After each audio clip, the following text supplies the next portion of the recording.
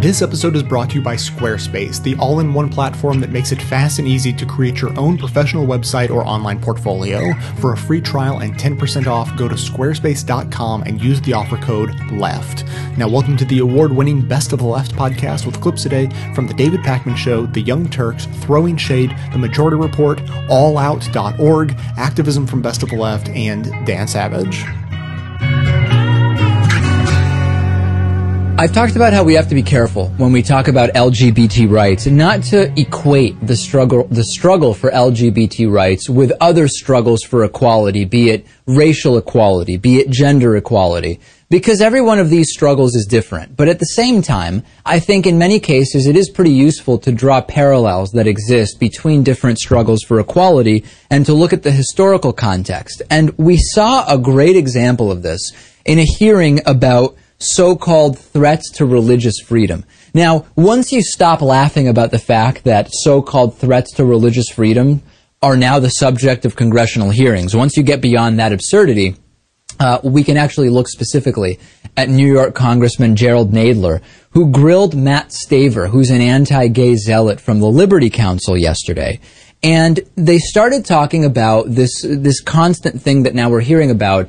Is it a violation of religious freedom to say you can't refuse service to someone on the basis of them being gay? So let's first talk about this first clip. I'll play the clip for you. Here, Congressman Nadler draws a parallel between refusing service to someone because they are gay with refusing or a gay couple to refusing service to someone because they are a black couple, and maybe that goes against your religion. Okay, let's start with that. The gay marriage, is that correct? Correct. Would it be an equal limitation, his religious belief, if he said, I don't want to go to a wedding of black people?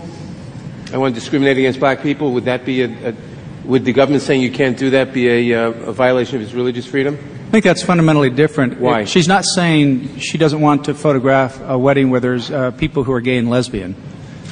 She's saying she doesn't want to photograph a celebration of same-sex unions. Well, and if her religious belief said, I don't want to celebrate a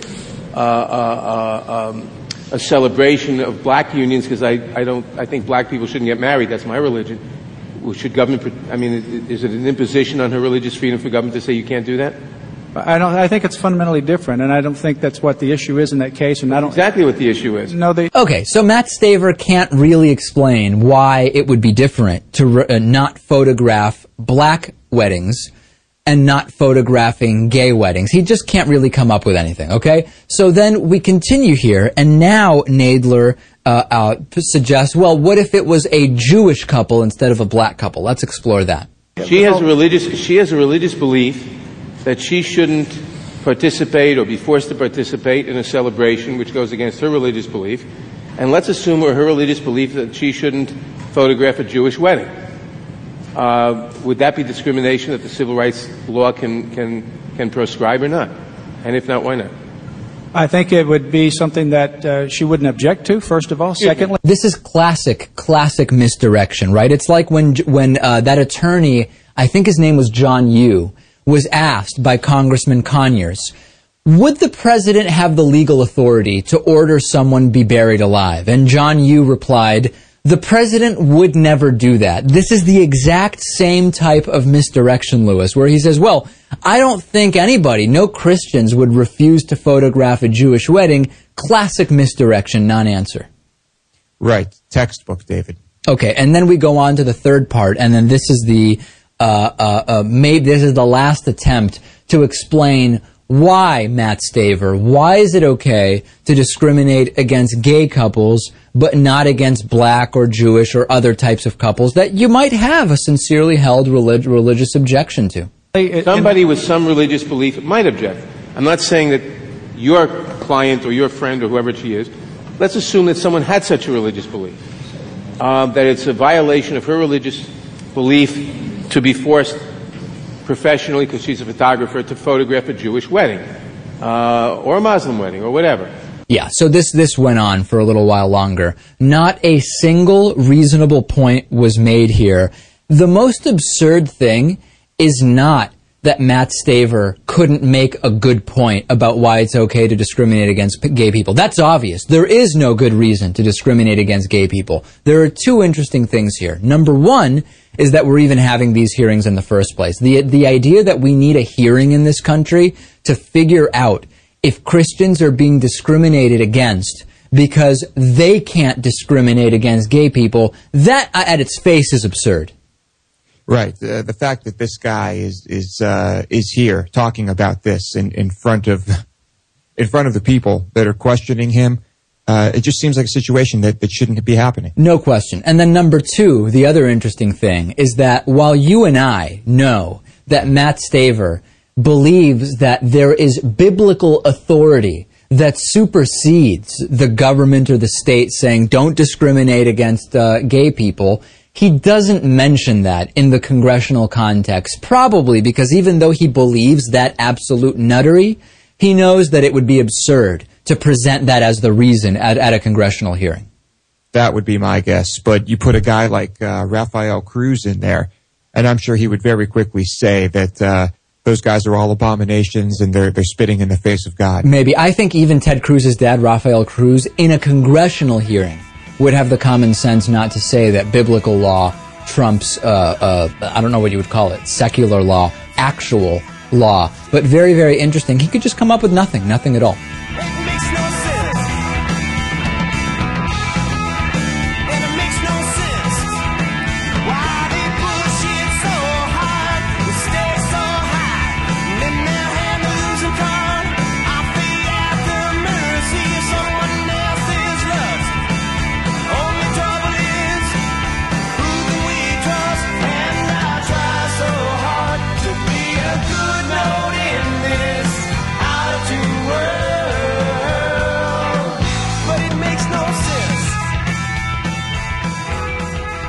Well, oftentimes when we talk about gay marriage, we talk about religious freedom. At least religious individuals talk about religious freedom and how we can't marry same-sex people because, hey, it's against our religious freedom. Well, interestingly enough, a group of clergymen are using that very argument to say they should be able to marry same-sex couples because of their religion. So let me tell you exactly who this is. It's clergymen representing the United Church of Christ. They challenged the North Carolina law that bans same-sex marriage. It's known as Amendment 1, which the people of North Carolina voted on and overwhelmingly were in favor of. So they passed it, and of course that bans same-sex marriage. Well, clergymen were like, no, we're religious, and we believe that our religious freedom entitles us to the ability to marry same-sex couples.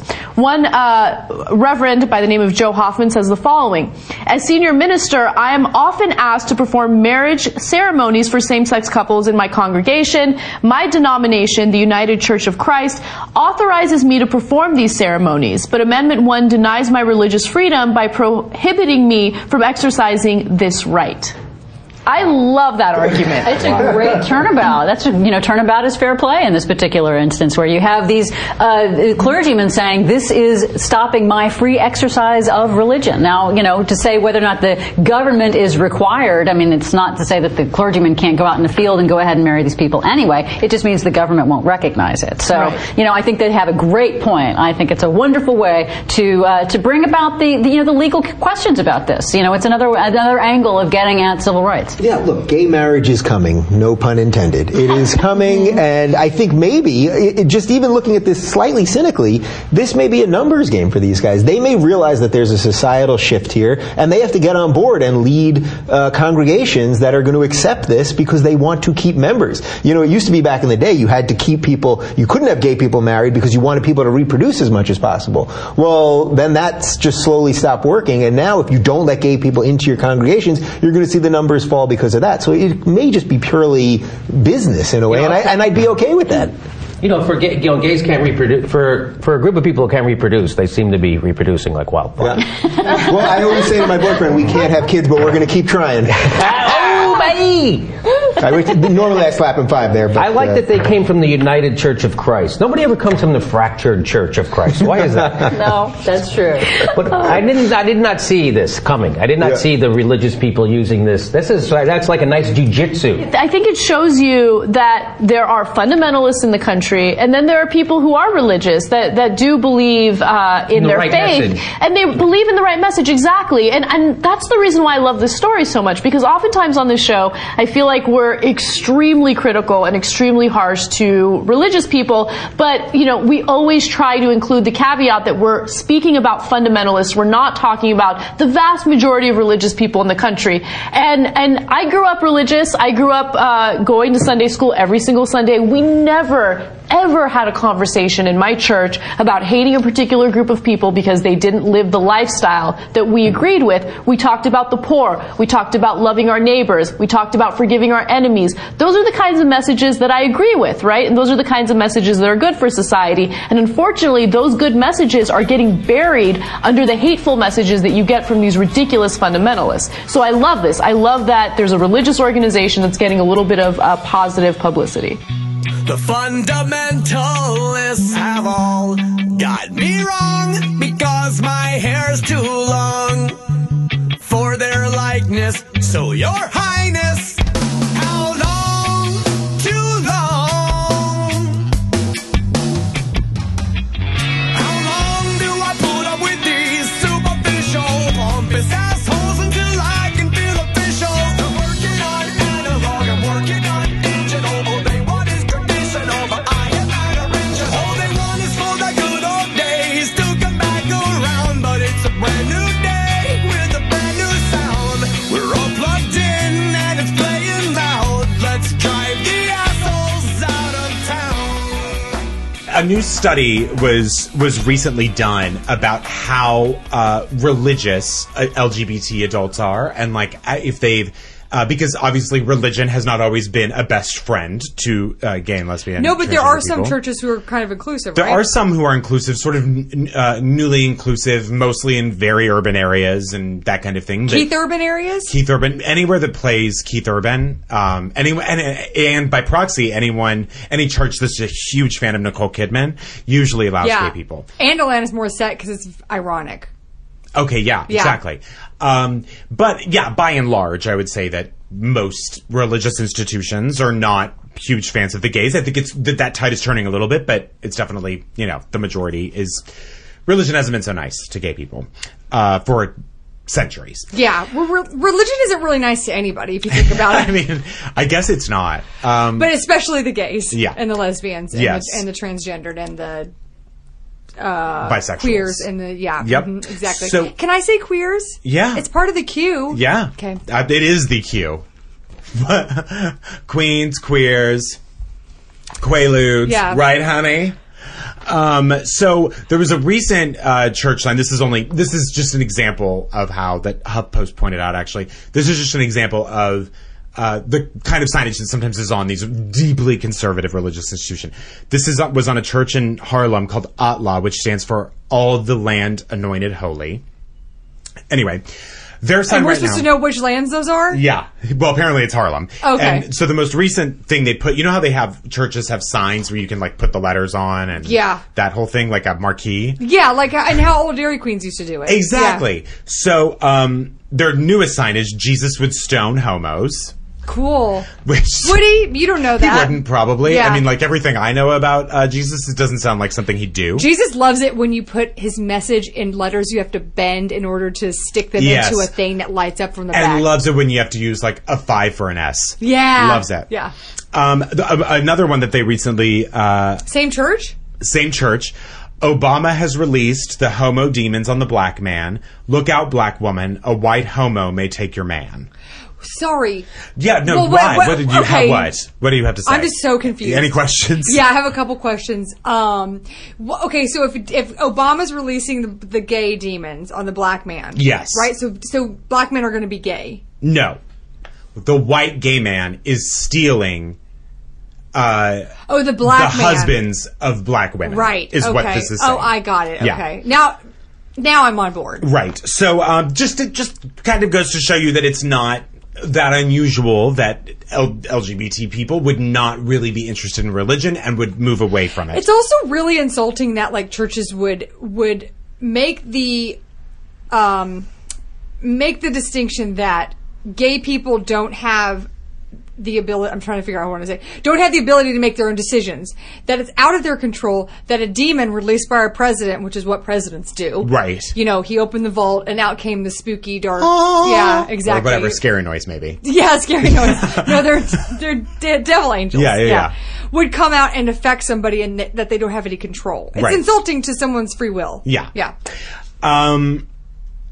Well, so a recent survey done by Gallup, a recent poll, found that LGBT adults in the U.S. are considerably more likely to identify themselves as non-religious than their non-LGBT counterparts, which is not surprising. Yeah. 47% of LGBT adults say that they are non-religious, compared to 30% of non-LGBT adults. I see. So it's 17% higher. 17% higher, and it only Do they increases. say atheist or agnostic?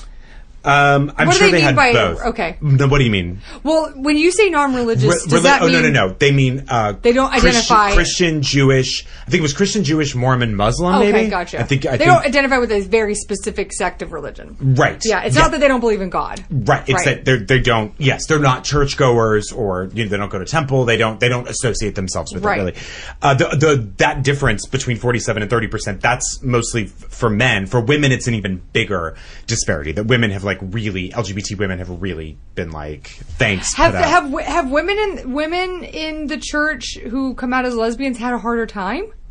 I don't know. I think actually it almost looks like I don't really know what that means, but yeah, that difference between LGBT women and non-LGBT women for some reason is bigger, and I don't know why. It didn't explain it. Okay, so Gallup in this poll identified people who are highly religious as those who say religion is a very important part of their daily lives and that they attend services every week. Yeah. Daily life. They do. No, they pray every night, maybe, or that. Oh, I see. They. My grandma used to pray before every meal and kiss her rosary. Yeah, guess what my fucking family does? Kiss rosaries? No. Pray before every meal? We pray and then we sing "Kiss from a Rose." Oh, yeah, that's different. It is different, but it's fun because we all do it in harmony, so it sounds like church. It's like, there used to be another ba ba ba ba ba. You know what I mean? Yeah. And everyone joins in, and especially at the rounds, it goes, I've been kissed by your mom. Yeah, exactly. God, I'd hate to be hungry at your house. Oh, it's great. It's 3. We get together at 5. We eat at 11. Oh. So, okay, so they counted moderate religious Americans as those who attend services without feeling any religious connection, which is probably how you felt anytime you spent the night at Brooks.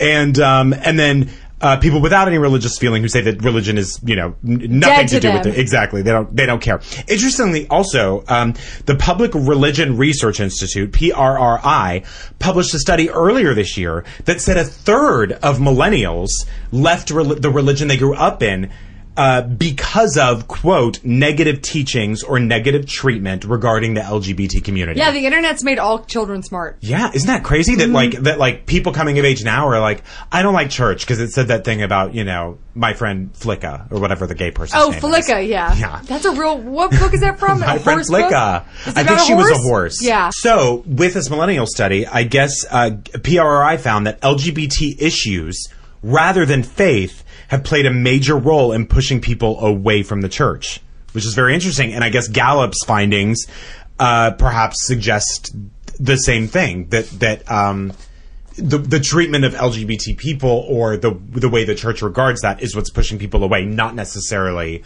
faith. Would you say they're digging their own graves? Who? The churches. Yeah, it sounds like it. I mean, I guess so. You know what it is, though?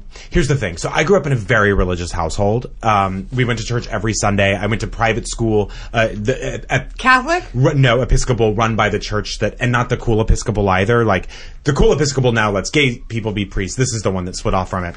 So we were in church. So I was in church every single morning except Saturdays. So I went with my family Sunday and Monday through Friday with my school. And I was never I've never been very attached to it. Like, I definitely have the fear of God thing, but I never felt really like connected with it ever in my life. And, but the thing is that for instance, we were just in Boston, we've been in these cities.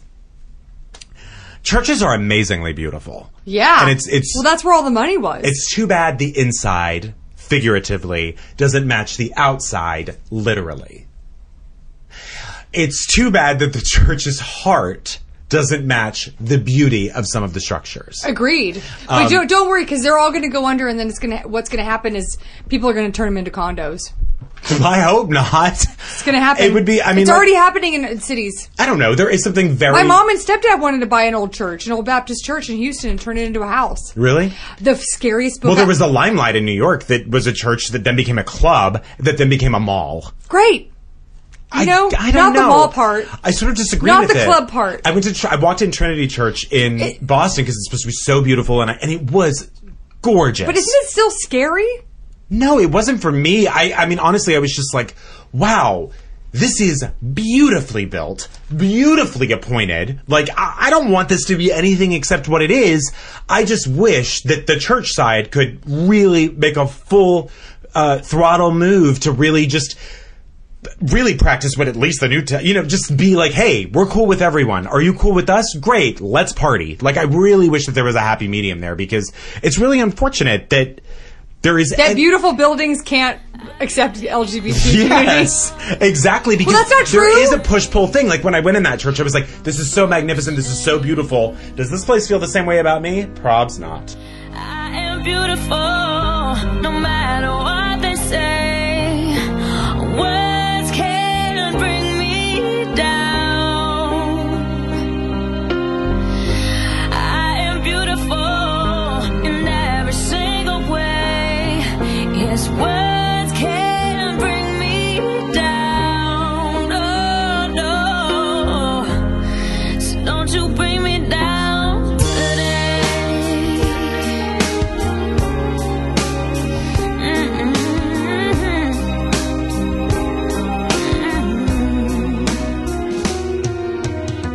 Dr. Ben Carson, who I guess he gained fame because he spoke out against Obamacare. And then he just kept talking when it turned out Obamacare was not the government takeover that he thought it was. Some gay people stuff as well. He's had a lot of thoughts. Well, oh, yes. He had... Ben Carson, apparently, he's come out with a book, and I guess that's why he's now doing the tour again. But Ben Carson wrote in his memoir, I guess that's what it is. He went on to Fox in March of 2013 and compared marriage equality to advocates to supporters of bestiality. This is what he said. Marriage is between a man and a woman. No group, be they gays, be they NAMBLA, which is a pedophilic group, be they people who believe in bestiality, it doesn't matter what they are. They don't get to change the definition. So it's not something against gays. It's against gays and bestialists and pedophiles. It's against anybody. Oh, I added that part. It's against anybody who wants to come along and change the fundamental definitions of pillars of society. It has significant ramifications. This is coming from a guy who, in the tradition of America, would not be able to become a very prestigious and accomplished surgeon, but would be somebody's property. And if he were white in a traditional marriage, because traditionally in this country, I don't think black men were allowed to marry. But if he were white and was able to have a traditional marriage, he would also have owned his wife, traditionally speaking. So he writes in his new book, One Nation, what we can all do to save America's future. After he had to withdraw as a commencement speaker at Johns Hopkins,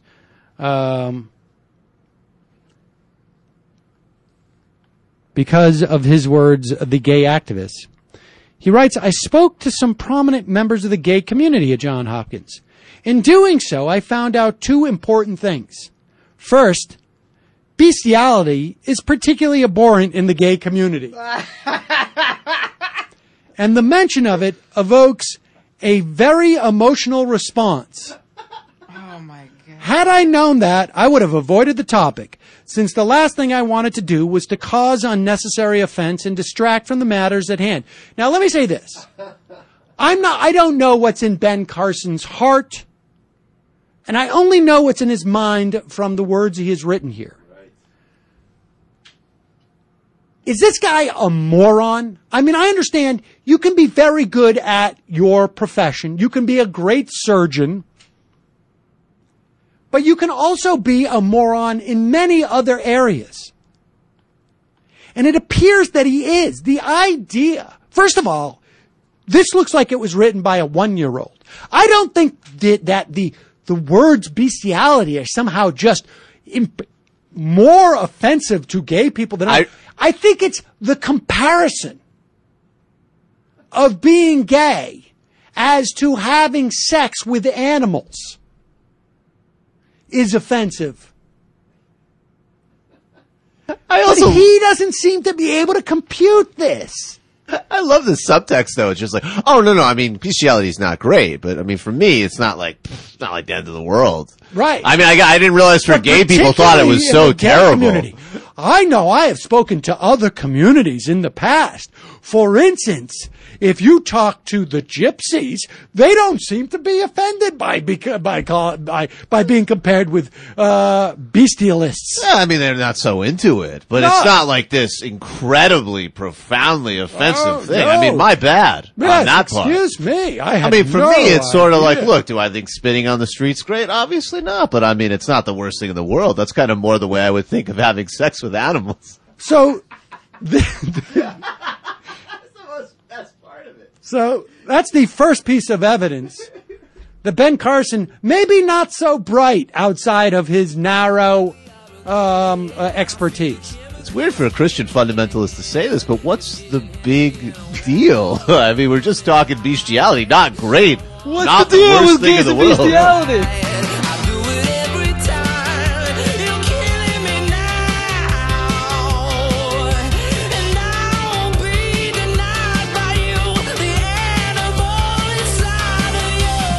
Squarespace is the all-in-one platform that makes it fast and easy to create your own professional websites and online portfolios. With a keen eye for design and a forward-looking vision of the internet, they help you build websites that you'll be proud of today, but will also allow you to evolve with the future.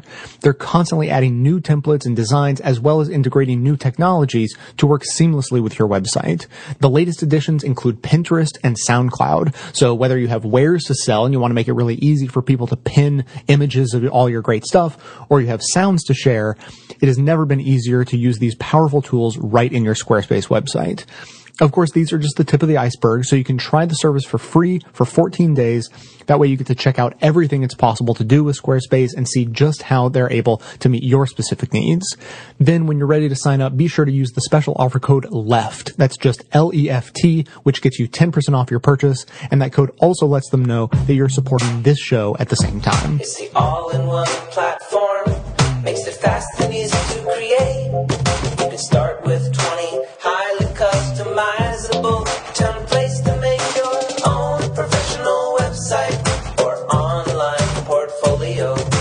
Industry-leading support at just $8 a month. Whoa, you know the drill, you know where to go. Squarespace, get started today. Make the website that you want to make. Squarespace, so easy and fast. They fund all your favorite podcasts. Earlier this year, Uganda had passed anti-gay legislation that would make it criminal to be caught doing any type of sex act or supporting or promoting gay couples. And by sex act, I mean between same-sex couples.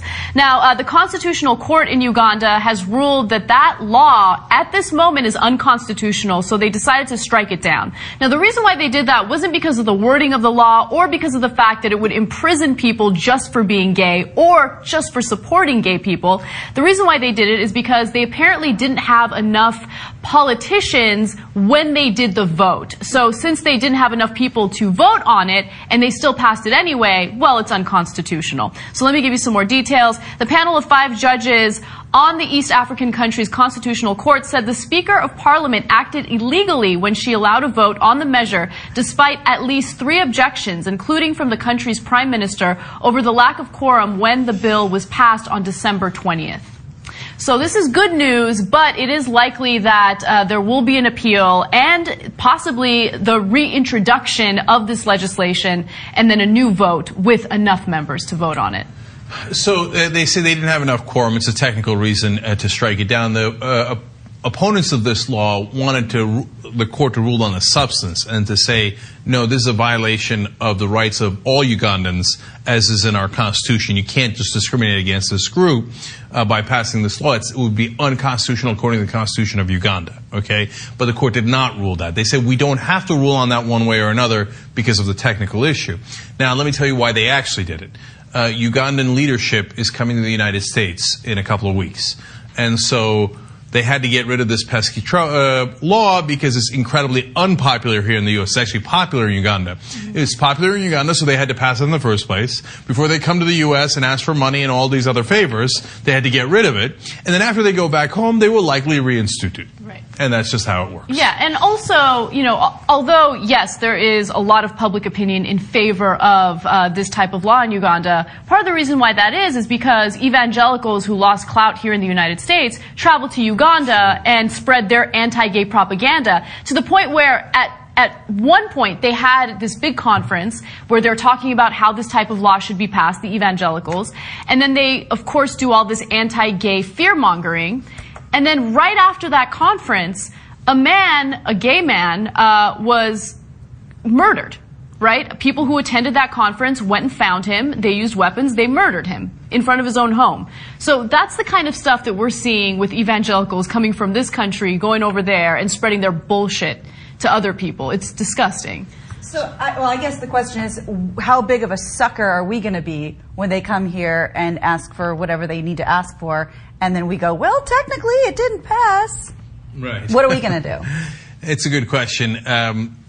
You know, my guess is that we're going to do whatever is in our financial best interest either way. Maybe we gave them the heads up. Like, wouldn't it be convenient if you guys found it, you know, that you didn't have quorum to pass that law so that neither side is uncomfortable when you're here, and we're going to give you whatever we're going to give you anyway. Let's keep it real because of our interest in Uganda. What are our interests in Uganda? They have oil Honestly, there? I have no idea. They must have something, right? They got to have oil or something. Maybe they're next to a country that has oil. We need to be there. They've got to be somewhere around oil. Yeah. So we've got interest in all these countries, and it's all tied to whoever's making money. Let's just keep it real. Yeah. And that's what's going to decide the day. And it makes a great point about the evangelicals. For them, it's not about the money. They're just fundamentalists, it's right? About ideology. And they say, hey, listen, it says in the Bible that you're supposed to kill people who lie with a man, right? And now they can't win on that here. Although there was a Republican running in one of the states, I forget which state now, but we covered it on the show.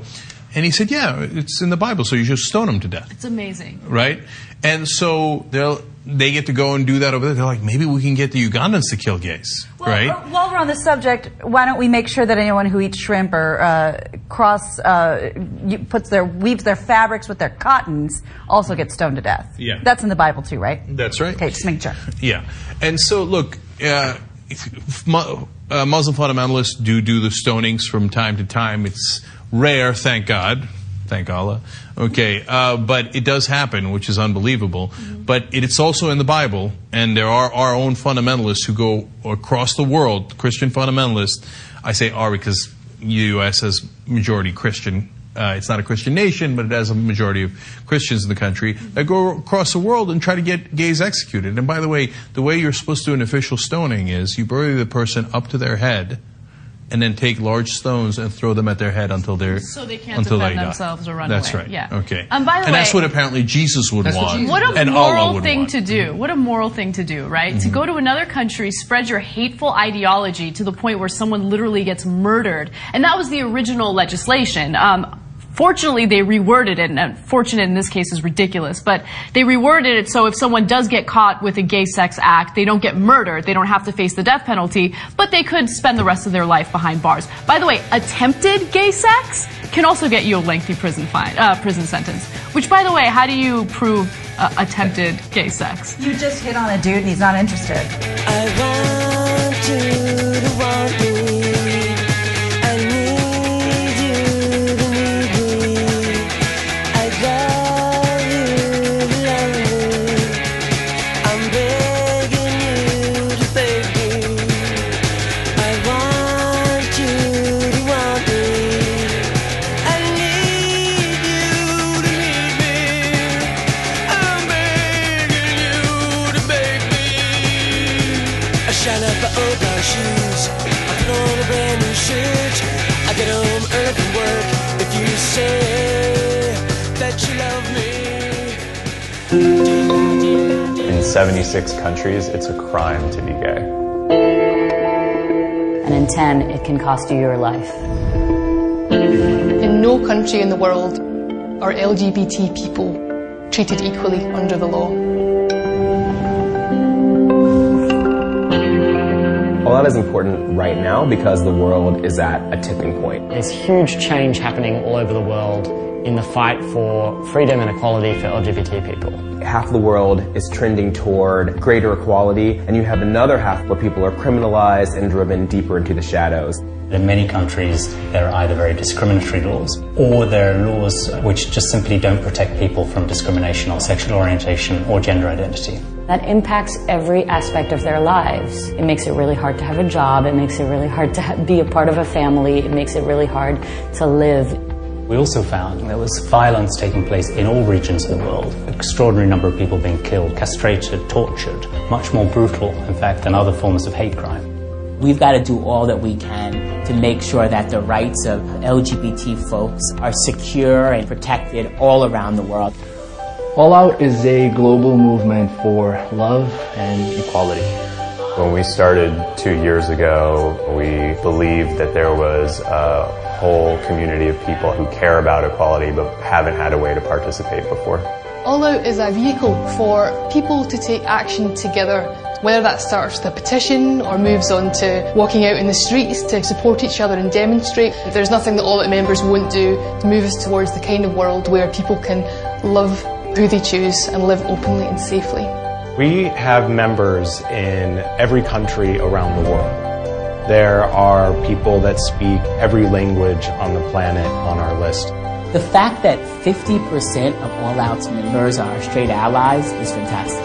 For them to see this fight as a human rights fight, wanting to be part of a cause, raising their voices, seeing the injustice is so powerful for our movement. A lot of what All Out does the best is pushes conversations that are quieter and smaller on a local level or in different countries that people don't actually know about to the mainstream. Many of the dreams that we've had for the organisation early on are beginning to come to pass, and there's nothing more exciting than that. In France, 350,000 members of All Out worked together in a 7-month-long campaign that culminated in an incredible victory, opening up marriage for everyone. All Out brought together a group of amazing moms of LGBT people here in Brazil to remind the country that love is a family value. We're very active working with our partners in Uganda to help them fight back against a bill, if passed, would give the death penalty for gays and lesbians in that country. All Out has been able to win, already in its short life, a bunch of very significant policy victories. It's been able to shift corporate behaviour in ways that are setting very important precedents and examples. And it's just beginning this process of building long-term political power around LGBT rights issues. The time for All Out wasn't 5 years ago, and it's not 5 years from now, it's right now. This is the moment when the decisions are being made. This is the moment when the battles are happening. We're at 1.5 million members now. We could easily go to 10 million in the next couple of years and win victories all across the world that will affect generations to come. We're supporting those people who are ready to stand up, they're ready to make their voices heard, and we're going to get behind them and make sure that each time that they do, it's not a blip on the radar, it's a major moment that leads to a national movement that reshapes the way that we think about lesbian, gay, bi, and trans people. To secure the freedom to assemble. To have our families recognised. To work and live free from discrimination. to be able to live openly. To support gender self-determination. To make a world where everyone can look into the eyes of the person they love without fear. This is our work. This is our mission. This is our moment. We are all out.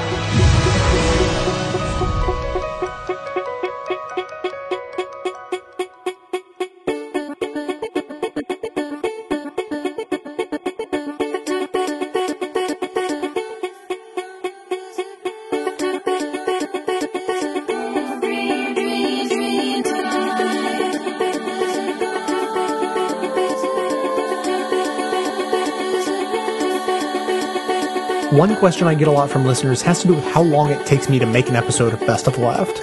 Well, between all the research, show prep, and actual editing, it comes out to around 20 hours of work for each one of the 10 episodes I make every month. Obviously, this is only possible because of the listeners who chip in a few bucks each month to make it happen. So if you appreciate this show and think it provides a valuable service, then please think about becoming a member at the $10 a month level. That's only $1 a show after all. I've always believed in giving away the show for free so everyone can hear it without restrictions. So if you can afford $10 a month, that covers yourself and several others who maybe can't afford to pay but who need to hear the show as much as anyone. As thanks, members also receive bonus content including extra voicemails, behind-the-scenes stories, and more of my personal musings. Thanks so much for your support.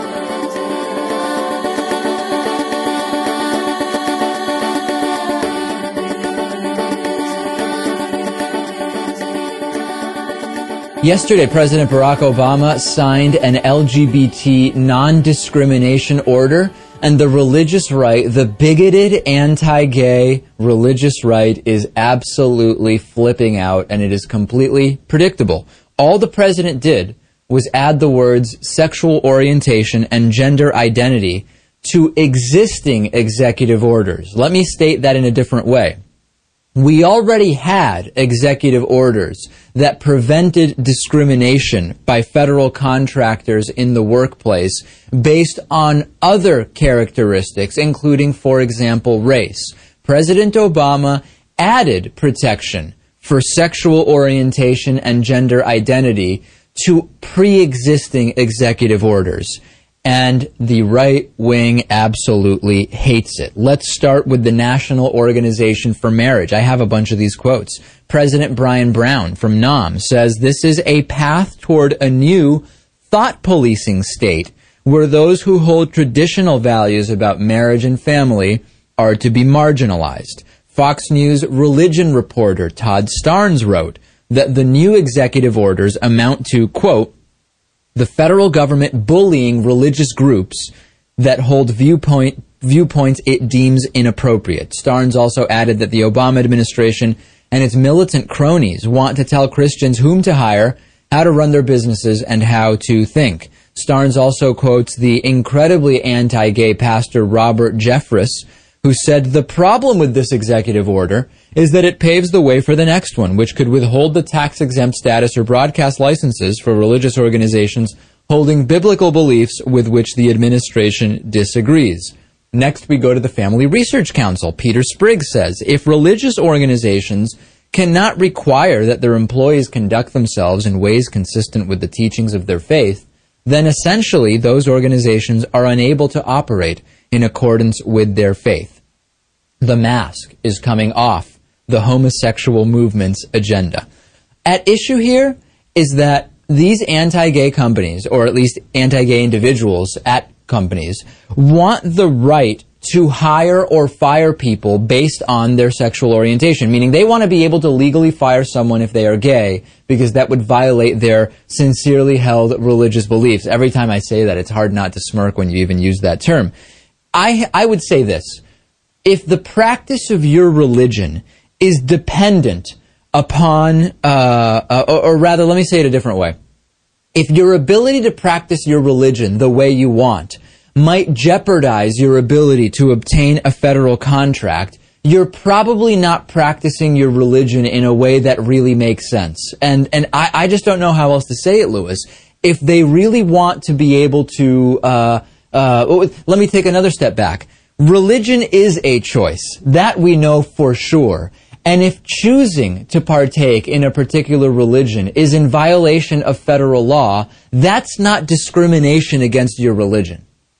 Right. Yeah, I think it's interesting that for a lot of these people, they don't want there to be a separation of church and state. They also don't want there to be a separation of the church and whatever business they run or whatever business they work for. It seems that it just seeps into everything. And this isn't about, as I've said before, equating the fight for LGBT rights to the fight for racial equality or the fight for other civil rights fights. But it is interesting to draw parallels. And if you ask yourself, when you look at the structure of these orders, would it be okay to fire someone for being black? Of course not. And we are talking about the exact same type of protection. Now, I know if you think that being gay is a choice, you're going to disagree with the entire framing, but that position is completely not backed by science. And to be quite frank, I don't even think that at this point is the primary argument of these bigoted groups. It's more just, hey, our religion tells us that this is how we should handle different groups of people. But it's still an important part because it's kind of because they think their religion tells them that they think people choose to do this. They think that it can't be a real thing, that it can't be something you were born with. So it's still part of the problem. These are not opinions. I am right and you are wrong. Your arguments are worthless and your reasoning is flawed. Your mind can't be free when it's locked inside an ancient book. You'd see the truth is much bigger than that if you ever cared to look. Religion is more of a choice than lifestyles you condemn.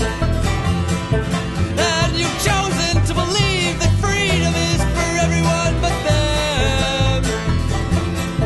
Your impending extinction will come when we change outdated laws. And these are not opinions. I am right and you are wrong. You've reached the activism portion of today's show. Now that you're informed and angry, here's what you can do about it. Today's activism, an exemption-free Employment Non-Discrimination Act.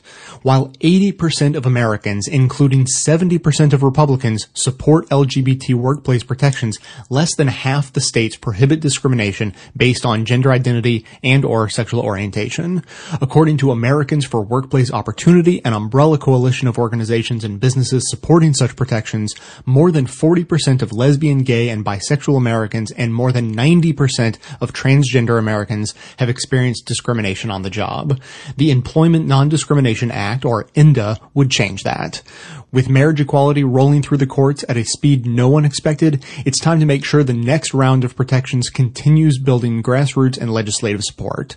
Groups like the ACLU, SEIU, Human Rights Campaign, and the National Center for Transgender Equality recently joining with hundreds of often correctly vilified corporations like Barclays, Time Warner, Citigroup, and others has made ENDA seem like a sure thing.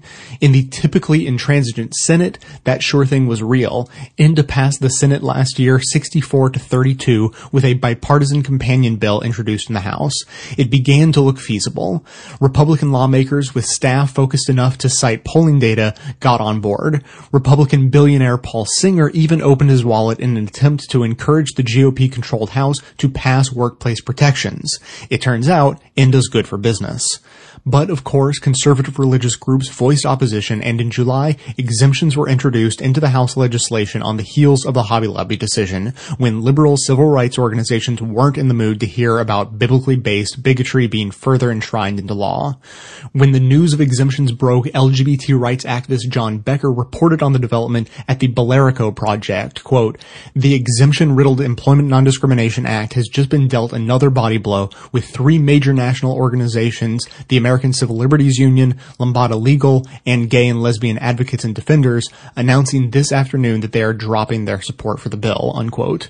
The ACLU declared that, quote, "Federal legislation to protect LGBT people from workplace discrimination is way beyond overdue, but Congress has no place giving religiously affiliated employers a license to discriminate against LGBT workers," unquote. As he seems to be doing on an increasingly frequent basis, President Obama stepped in with an executive order that imposes INDA-esque requirements on federal contractors with no religious exemptions. This will impact approximately 24,000 companies with 28 million employees, or around 1/5 of U.S. workers. Obama said at the signing ceremony, quote, "America's federal contract should not subsidize discrimination against the American people." And he followed with a nod to businesses, quote, "It's not just about doing the right thing. It's also about attracting and retaining the best talent." This development should place pressure on the 113th Congress with the end of session in sight. Visit workplaceopportunity.org to support the push for an exemption-free INDA. At the About tab, you can find out where your reps stand and then use contactingthecongress.org to email, call, write, and tweet your position on full non-discrimination. It's fantastic that people want to be married and are able to legally do so in more states all the time. But when the people in that marriage or those who choose not to get married can be fired at will, it should be clear that we have a lot more to accomplish. Representatives are at home this month, ostensibly to hear from you, the constituent. Take this opportunity to voice your position and remind them equality is an issue you vote on. Everybody says they want change, but nobody wants to do what it takes to make it better. Everybody complains, but nobody ever wants to take the blame, and nobody ever does anything. I wake up in the morning and what do I see? I see my reflection in the mirror, looking at me, telling me what you gonna do. Now you say you won't change, but if you don't change yourself, you have no right to complain. Two related developments in the news today as I sit down to record this introduction to this week's podcast. Washington Post, ABC News poll shows highest levels ever for support of same-sex marriage, of marriage equality. 59% of Americans now back marriage equality. Only 34% of Americans oppose marriage equality. Over in Europe today, the Pope indicated that while the church still opposes gay marriage, the church might be cool with maybe some form of, civil unions, perhaps, for same-sex couples, but not marriage. And hearing the Pope say that, particularly after reading the Washington Post ABC News poll numbers, reminded me of a conversation I had really recently with a friend who is a Bible-believing, born-again Christian. Yes, a friend of mine who is one of those. We have a playful, contentious relationship. We like to debate each other. We are actually friends. And we're thinking about going on tour in a updated production of The Odd Couple. But my friend asked me if gay people would be willing to settle for, would we compromise, would we take civil unions with all the exact same rights, responsibilities, obligations, everything that comes with marriage, but not marriage. Civil unions. Like if a bill was introduced that would legalize civil unions in all 50 states, would we accept that compromise? They would let us have fundamentalist Christian conservatives who oppose marriage equality. They would let us have civil unions in exchange for, I live in Washington State, exchange for us giving marriage back. And I told my friend that yes, we would so take civil unions in a fucking heartbeat. We would accept civil unions in 1985. If fundamentalist Christians, conservative Christians, Republican Christians, politicized Christians, in 1985, at the height of the AIDS epidemic, the height of the AIDS crisis, had stepped up and said, look at what's happening in AIDS wards. Look at what's happening to these gay male couples. You have guys being dragged out of the hospital room of their dying partner.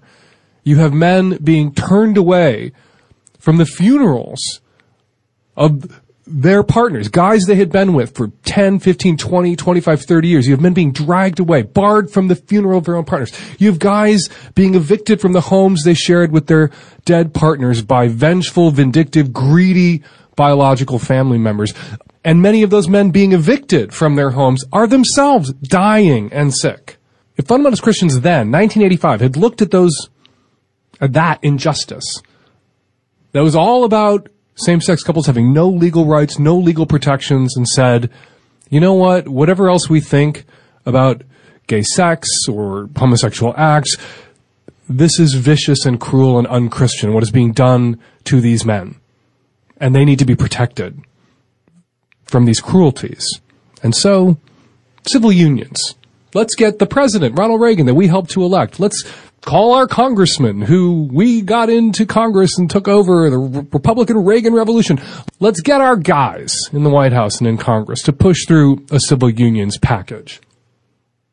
We would have accepted that compromise in 1985.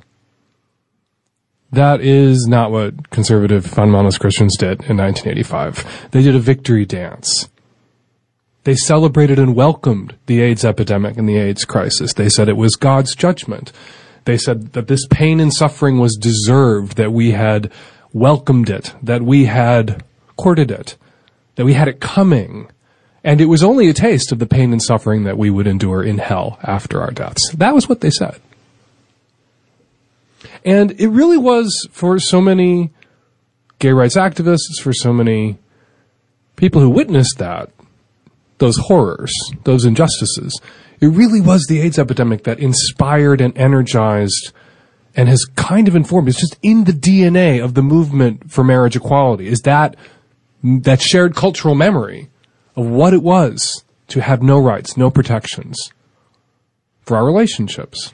It drove the push for marriage rights. And now that we're winning, now that it's clear with each new court case, as each state falls into line, as countries like France and Scotland and New Zealand approve marriage equality, now that it's clear that we are fucking winning, here comes the Pope saying, okay, civil unions. And I'm here to remind you, my listeners, and I'm here to remind the Pope, in case he's listening, that this civil unions thing that you're willing to give us now that we're getting marriage, you opposed that pretty fucking recently.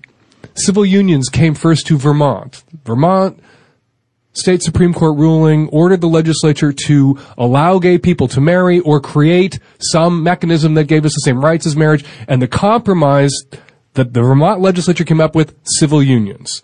This was to keep us from marriage, civil unions. You know who opposed civil unions in Vermont? The Catholic Church. Now that people can get legally married in Vermont, the Catholic Church supports civil unions on the condition that we give marriage back. That's what they're saying, right? Here's the deal. Okay, now that you're winning marriage everywhere, we'll give you this thing we didn't used to want you to have. We'll give you this thing that we used to oppose with the same intensity and these same apocalyptic terms that we now oppose gay marriage. We'll give you that in exchange for you giving us back what you've won, which is full civil equality. No deal, Pope Francis. That's what I said to my friend I was debating with on the phone about would we accept civil unions in place. No deal. You backed us into a corner. We came out swinging. We fought for this. We won it. It's almost over. You are not in a position to negotiate a compromise where we give back the full civil equality that we have already won in states like Washington and we are winning across the country. So, nice to see that the Pope is backing civil unions. Wish the Pope had a time machine. And a Pope, if not this Pope, had backed civil unions for same-sex couples in 1985. If fundamentalist Christians, conservative Christians, if Pope Christians had looked at what was being done to gay couples in 1985 and come out for civil unions and owned it and pushed it, that might have taken the gas and the wind out of the sails of the movement for marriage equality. Marriage equality might not have come to Washington State and Illinois and New York and New Jersey and Vermont and Connecticut and Hawaii and California and New Mexico and coming soon to a state near you. If conservative Christians had done that, if they had behaved in a Christian way, if they had responded in a loving and Christian way to the AIDS epidemic, they did not. And here we are now, and we are winning. We have won. Now is not the time for compromise. Anyway, Pope Francis, nice thought, a few decades late, but we appreciate your evolution on this issue. That said, it's really important. I am Catholic, culturally Catholic. My family is Catholic, not just culturally, most of them.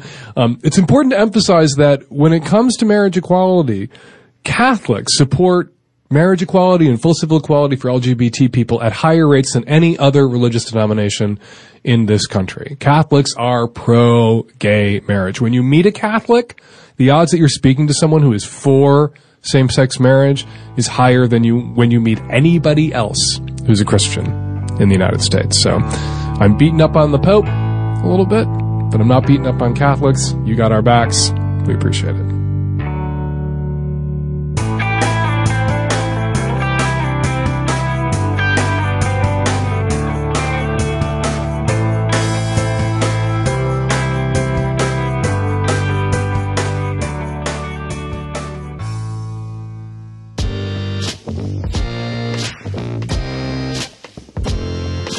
Hi, Jay. This is Nathan from Vancouver, Washington, and I'm calling about the We Tortured Some Folks episode, and a lot of the discussion reminds me of a recent episode, very recent episode of the Majority Report, where he talked to Rick Perlstein, and they were talking about the bridge, about what happened with Nixon that led to the culture that we have in Washington today, whether it be the bankers or more importantly, our government and our senior government officials, and the culture of zero accountability. Like, the worst that can happen is that you'll be asked to resign and you'll have to go and take some cushy job at a corporation or a college or something like that.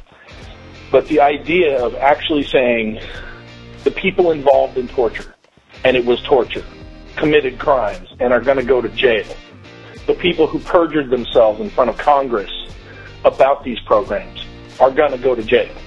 They're going to be fired, they're going to be disgraced, and or, ideally, spend some time behind bars as the criminals that they are. And that's what we have to start demanding, because what one of the things they talked about in that discussion on the Majority Report was how Jimmy Carter said, "I won't lie to you." And the reason why that was supposed to be soothing, the dynamic where that worked, "I'm not going to lie to you," is because the implicit background of that is, even if I did lie to you, nobody's going to go to jail, so I just promise I won't lie to you. The other guy's going to do whatever he's going to do, and even if he does it, he's not going to go to jail, but I'm going to try to tell you the truth regardless, because our system doesn't work anymore. Our system is not going to impeach me. It's not going to send me to jail no matter what I do, so I'm just going to make this kind of, cross my heart, hope to die, because that's the only thing you get. The only thing you get is my empty promise that I'm not going to lie. And I think it's really important that if we demand anything, we need to start demanding that once in a while the president gets impeached. Once in a while, somebody gets kicked out of Congress for these kind of things, which that kind of does happen. But once in a while, folks got to go to jail after they torture folks. So I appreciate the show, and thanks a lot. Bye.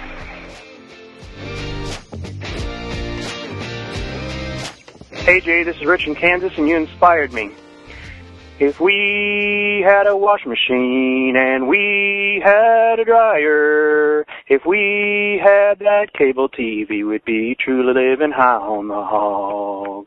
If we hit the lottery when we went to the mall, we could eat in that fancy food court and not just window shop and walk the halls. Johnny could get shoes that fit. Mama could buy a new dress, and we'd be shopping in those name brand stores instead of haggling down at Sally Ann's. I heard some bigwigs out in New York City were hitting up Uncle Sam for another billion. I wonder to eat if they ever had to dig through a trash can or set up a payment plan just to pay their rent. I heard they want to eliminate all welfare and government checks. Well, if they share the charity God talks about, we wouldn't need them. If we had a washing machine and we had a dryer and we had that cable TV, we'd be truly living high on the hog.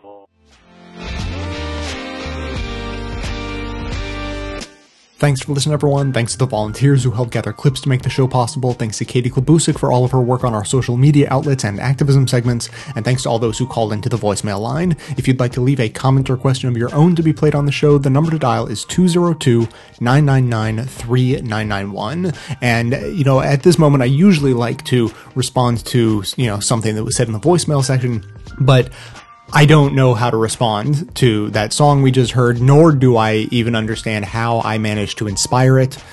So I'll just say thank you, and we'll move on. Today, I want to talk about something that's been on, not just my back burner, but it fell behind the stove for a while. And I recently found it, I picked it up, I dusted it off, and I'm thinking now's the time. It's probably past time to talk about this. So, for years now, this sort of back burner project of mine has been to try to make it as easy as possible for anyone listening to the show to share the individual segments from the show that you might particularly like, or the entire show, if you prefer. Because, word of mouth is the best way of spreading the word about a podcast. And the whole purpose of this show is to spread these great bits of content, these great ideas. And so I wanted to give you, the listener, the opportunity to do the same thing I do. When I hear something I like, I have the instinct to share it with you. So I figure when you hear something you like, you might have the instinct to share it with someone else. So this has been, a multi-year project, but things have sort of really picked up steam in the last year because I got myself a new website that is mobile friendly. So if you go to individual pages, you're out, you're listening to something, listen to the podcast, maybe even on your phone, and then you click to go to the page so you can share it. It's actually easily viewable on your mobile device. So that's a nice feature. And then even more recently, I figured out how to get the links to each individual page into the show notes. And this, it depends on what device you were using or what software you were using.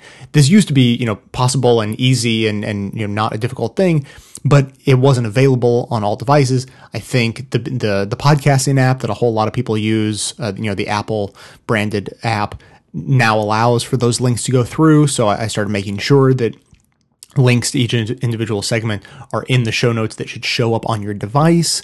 So that's all really, fun and easy and should help in this process.